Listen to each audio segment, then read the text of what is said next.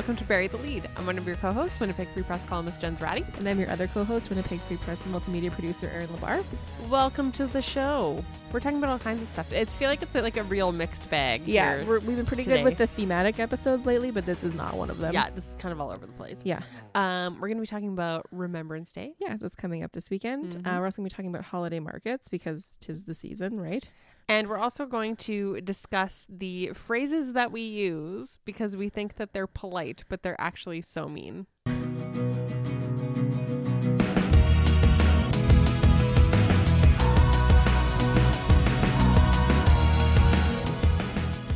First, though, how was your week? I am somehow still a little bit sick. I noticed that. I know this cold is just like hanging on for dear life. I feel much better than I did the first 8 days. But like every morning I wake up and I just like blow my nose for 10 minutes and I have my throat thing is still going on and it just like will not go away and it's very annoying.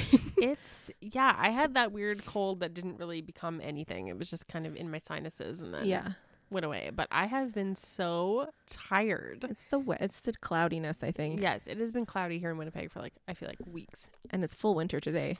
It is full winter today. It snowed, which it kind of excites me. I only like snow from now until end of January. No, until January 1st, and then it's over. Yeah, good luck with that. I know. It's I live in a winter city, and as we talked about last year, and I think I'm going to try that again this year, is trying to embrace the winter city thing. Yeah. More, but I wanted to get a flu shot, and I feel like I can't get a flu shot until I feel like I know I'm better. Me too. Because it takes 2 weeks for them to take effect.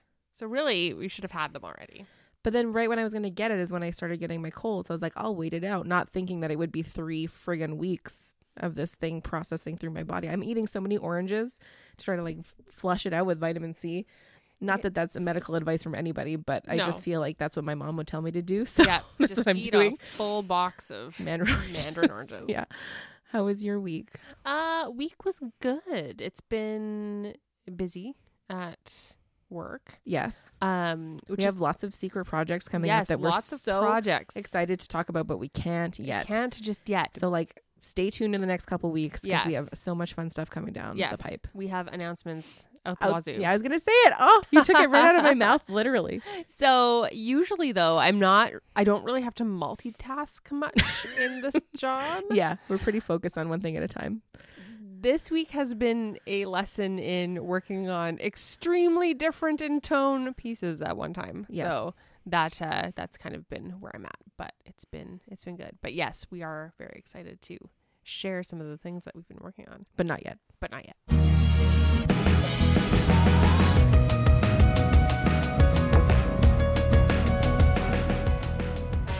What do you want to talk about first, Jen?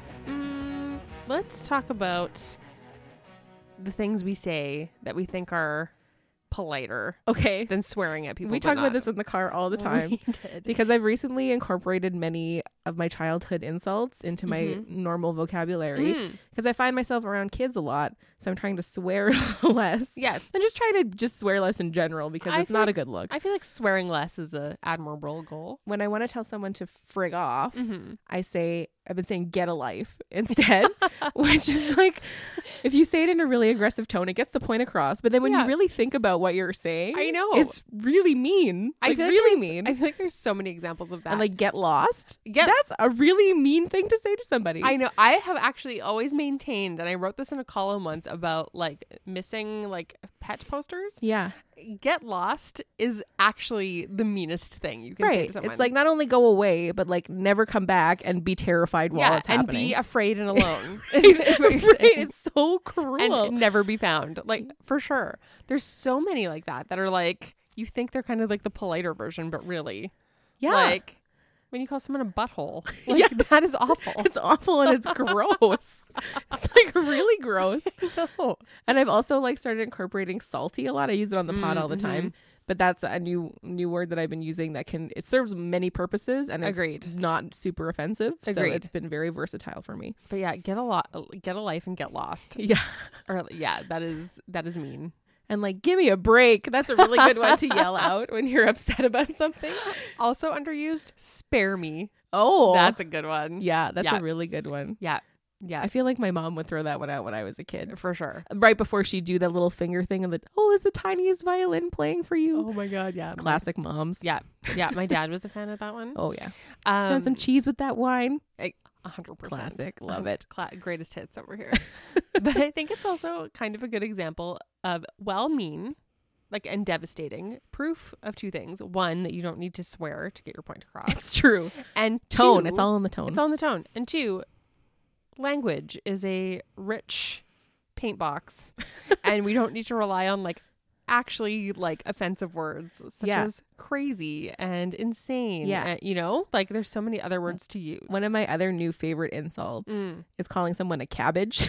Because it's if you call someone a cabbage, it's the least interesting vegetable. It really is. It's just green and round and stupid with a funny name. Right. So if someone cuts me off in traffic, as you know, I will be like, "Oh, you cabbage."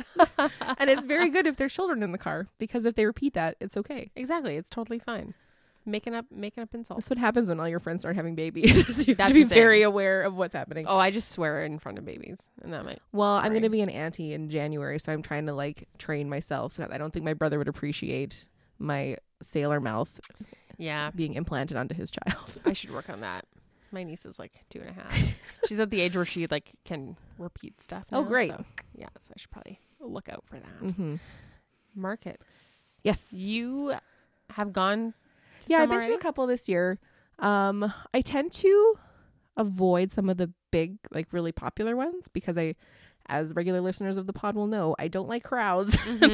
Some of them can be elbow to elbow traffic. Well, it's kind of crazy how that whole thing, the Christmas market and kind of just markets in general, have evolved, because I remember craft sales were a big thing when I was a kid. My mom and grandma would always participate in them and make stuff, but it wasn't a cool hip thing to do, right? And it was just you have your table at a community club and you buy your reindeer made of popsicle sticks, exactly, and the end a Christmas light that has had antlers on it. Googly eyes. Many googly eyes. Definitely have that in my apartment right now. For 100%. Everyone does. And now it's this whole boutique industry. Yeah. It's very weird to me. Yeah.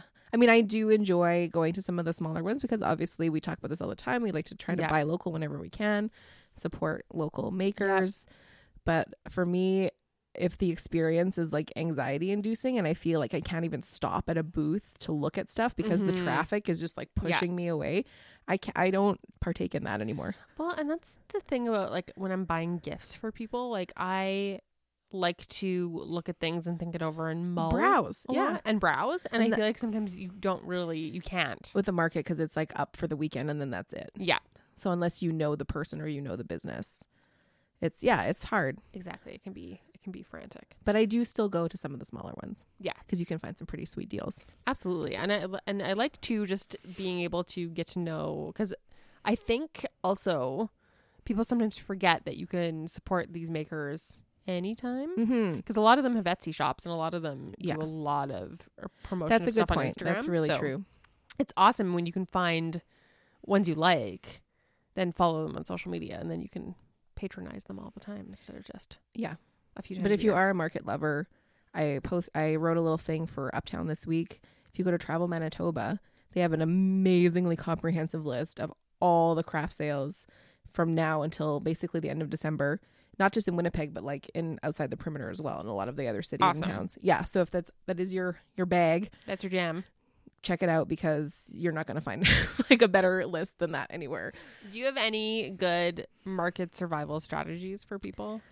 I usually tend to look at who's going to be there ahead of time. That's a good idea. Because if there's certain things that I know that I'm looking for certain people, I'd be able to kind of streamline. It's the same way I kind of approached the wedding show when I went. Yeah. You kind of streamline your process a little bit, but sometimes they're so big that once you get in there, that plan just goes out the window. Totally. And I would always say, make sure you have a ton of cash if you're planning on buying all your Christmas presents, because some people do have the square or the whatever, but a lot of them are still cash only. Yeah, have cash. I would add, and bring your own bags. Yes, bring your own bags for sure, and don't be holding a cup of coffee. Yeah, that makes things save that for the end of your, as I've learned, as a treat many times, as a reward for surviving. Yeah, you need both hands free. You do, and also people are gonna bump into you, so Yeah. you're gonna have that coffee all over your shirt. Yes. So both hands free, own bags, lots of cash. Scope it out. Yeah, Remembrance Day it's coming up this is weekend. coming up this weekend. Yeah, 100 years since I know. the end of the First World War. So it's quite a momentous Remembrance Day. It really is, and it makes me think too, like where we're gonna be 100 years from now. I know. Yeah, We're getting further as time marches on, as it does, and November 11th, 1918 gets further in the distance. Yeah, it's it feels very, and I wrote an editorial about this, but it feels extra incumbent on people to remember because the people who were there aren't here anymore. The last known Canadian veteran died in 2010 at 109. Wow. So good for John Babcock.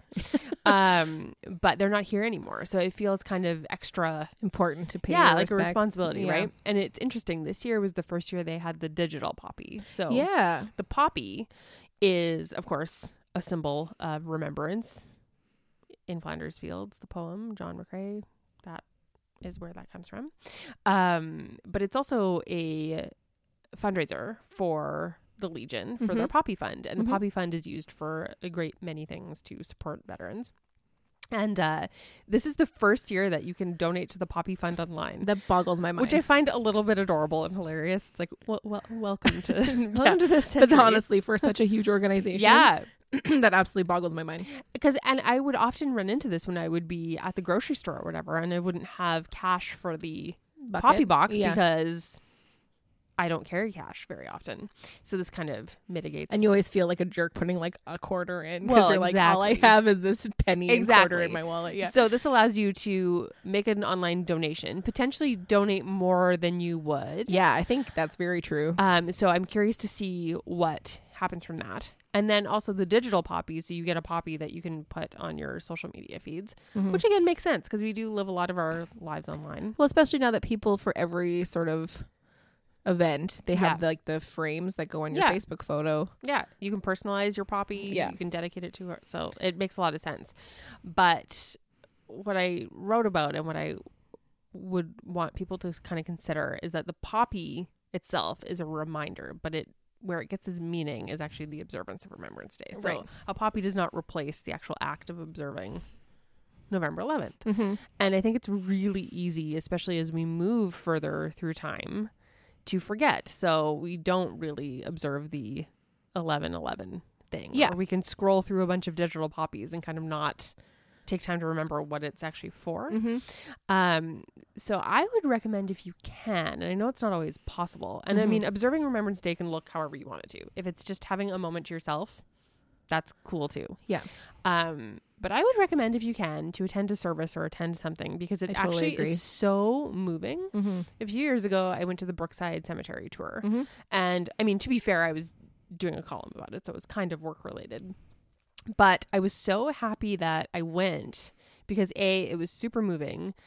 B, talked to some really interesting people who they weren't veterans, but they had Connection. right. And including a woman who worked as a nurse forever and would often be working on the 11th and just not really noticing it. So she wanted to come and actually do something. Yeah. But there are a lot of veterans buried at Brookside Cemetery in Winnipeg.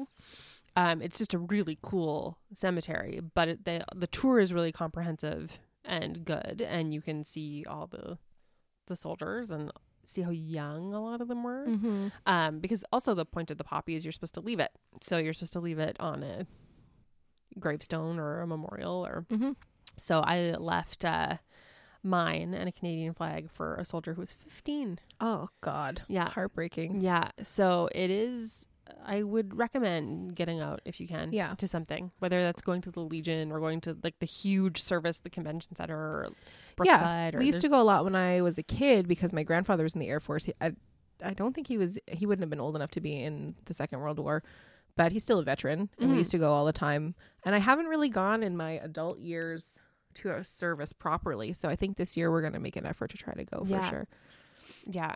And I think it's important to note too that you can observe Remembrance Day and still like be a pacifist and be absolutely object to war in general. Yeah. Because that's not what you're in observance of. Exactly.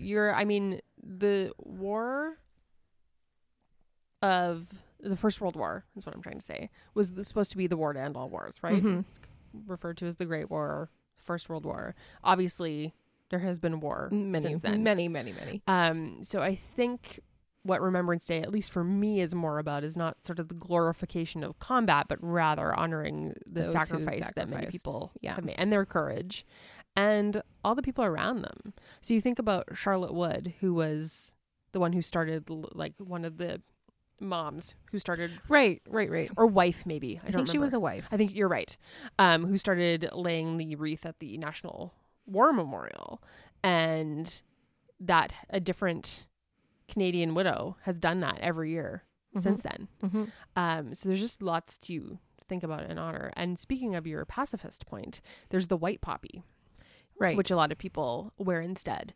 So white being, of course, the symbol of peace, and as well as just a way to recognize veterans while also being a pacifist. Yeah. So lots of Mennonites wear white.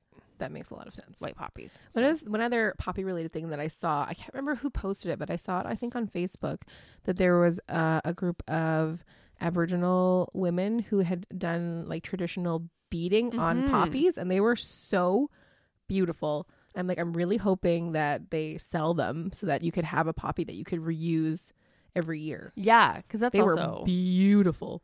That's also... So if any of you listen to the pod, yes, I will buy one of your poppies and wear it forever because it was beautiful. Yeah, they're gorgeous. Yeah. So the point is, if you can, take some time, however that may be, to observe Remembrance Day this year.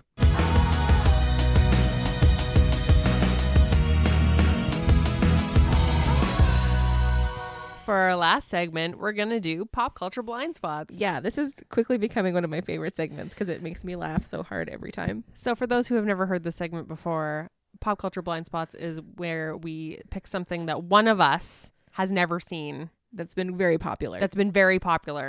And the person who hasn't seen it has to describe it. Yeah. Next time I'm going to do Twilight for you. I just thought of one. Oh, yes. I have not seen that.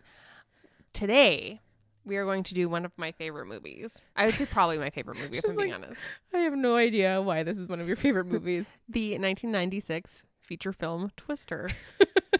Featuring what I thought was Diane Hunt. No, Helen Hunt is who I was searching for. Correct. Yeah. Who's the male lead? Bill Paxton. Okay. So I'm going to tell you.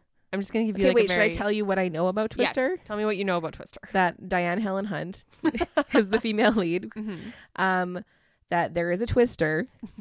Yes, the titular weather of yes. If this movie was called Twister and there was no Twister in it, how outrageous would that be? Well, do you think there's just one Twister? Yes. Okay. Like a really big one. And then I know that there's a scene where a cow goes up into it because when it came out, I was 7. Okay. And everyone was talking about how there was a scene with a cow going up into the Twister. Yes.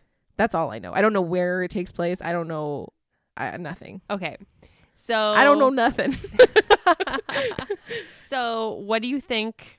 So Bill Paxton is the male lead, Bill. Yeah. Helen Hunt plays Joe. Now, are they married? I'm going to say they are. No, I'm going to say they're not married. I'm going to say they're not. In the beginning, they're not romantically linked. And then in the end, the trauma will bring them together. But continue. Okay. What do you think they do for a living? I'm going to say. This is really easy. Bill Paxton is a Twister specialist. Okay. A weather special, meteorologist, perhaps? Yep. Yeah. Okay. I'm going to say Helen Hunt is a teacher. A teacher or a science teacher. Teacher. Okay, so they're storm chasers. Oh, okay. Okay, storm chasers. Got it. Bill Paxton has he plays a guy named Bill. So Bill and Bill. Okay, Bill. Got it. Has kind of traded the danger life for the more safe meteorology. So I'm not totally wrong. Yeah. So they call him Helen Hunt is not a teacher. They call him weatherman as an insult. All right. So it's like a crew of storm chasers. Okay. And I'm just going to give you like a really Cole's Notes. Just like give me and you tell me what this movie is about. Okay. They're storm chasers. Yeah. They are trying to launch Dorothy. Okay. You don't tell me what that is. And it's like their last ditch effort. Okay. It's like their last big chase. Okay. Is that all you want to know? Yeah, I think Okay. so. I think if you give me any more, it won't be nearly as funny. Okay, tell me the movie. Okay, so first thing I need to figure out is what Dorothy is. And in my head, they are creating a storm to chase. So Dorothy is like the twister that they are creating with their storm chasing science. One last big hit. Oh, here's a good question for you. Okay, yeah.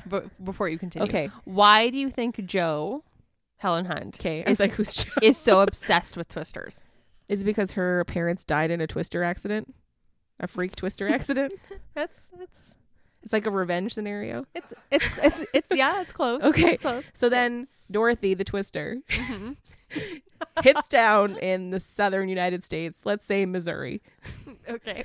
somewhere in Tornado Alley, Twister Alley. Yep. Same thing, right? Sure. I don't know the difference between tornadoes and twisters, to be honest. They're the same. My uncle's a meteorologist. He's probably going to punch me in the I face. believe that they're the same. Then why do they call different things? There's got to be a difference. There's lots of things have lots of names. I'm going to ask him and we'll report back for next week. Okay. Okay, so Dorothy the twister hitting ground, causing a ruckus. Yeah. Bill, Helen, Yeah. going to chase this twister Yep. because there's something in there that they need to recover. So then the twister goes through the house, picks up the cow. Why is the cow in the house? No, in the twister. The twister picks up the cow. Okay. Yep. To the house. The house is on a farmland. I didn't Okay. explain that, but in my head it's a farm. Whose house? Helen Hunt's house. Okay. So it picks up the cow. Everyone's like, oh no, there's a cow in the twister. And I feel like there's also a truck that went up into the twister. Is that a pivotal plot point or just like something that happens? Yeah, it is. Yeah, it is a pivotal. Are they in the truck? They are in a truck. Helen and Bill are in the truck. They're in the Yeah. twister. Okay. So I don't know what. So wait. So what was the point of Dorothy again? In which scenario? In the real scenario. Do you want me to tell? Are you done? No. I want to do the end. But what are they going towards? Like, what's the plot pushing towards? But you believe that Dorothy is a twister. Okay, but I'll amend. Tell me. Yes, okay. Okay, Dorothy is actually a contraption Okay. that they need to get up inside of a twister. Oh, to okay. give them data. Okay. So then the twister's coming. We'll just keep calling her Dorothy. Okay. And then Dorothy the second, when they're up in the truck in the twister, they hurl the machine into the center of the twister, and then for whatever reason it acts like a weather controller, and then the twister dissipates and the truck goes gracefully back to land, and then Bill and Helen get married, and the cow is the pastor. Okay. And everyone lives happily ever after, and then they get an award for being the best storm chasers. So, okay. Here's what happens. Yeah. Bill and Joe are divorced. And Joe is Helen. Joe is Helen. Oh, okay. So They're divorced. Okay.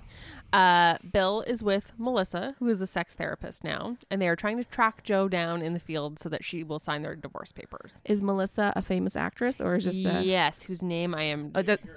Jamie Gertz. Okay. Jamie Gertz is, thank you, my husband. Jamie Gertz. Thank you, disembodied voice. Jamie Gertz is the one who famously says, "We've got cows," when the cow goes by, because she ends up on a chase. Because basically they're chasing Joe, who's chasing tornadoes. Metaphors. Sure. Joe is obsessed with tornadoes because her dad was sucked up into one when she was a kid. So, yeah. Okay. Yeah.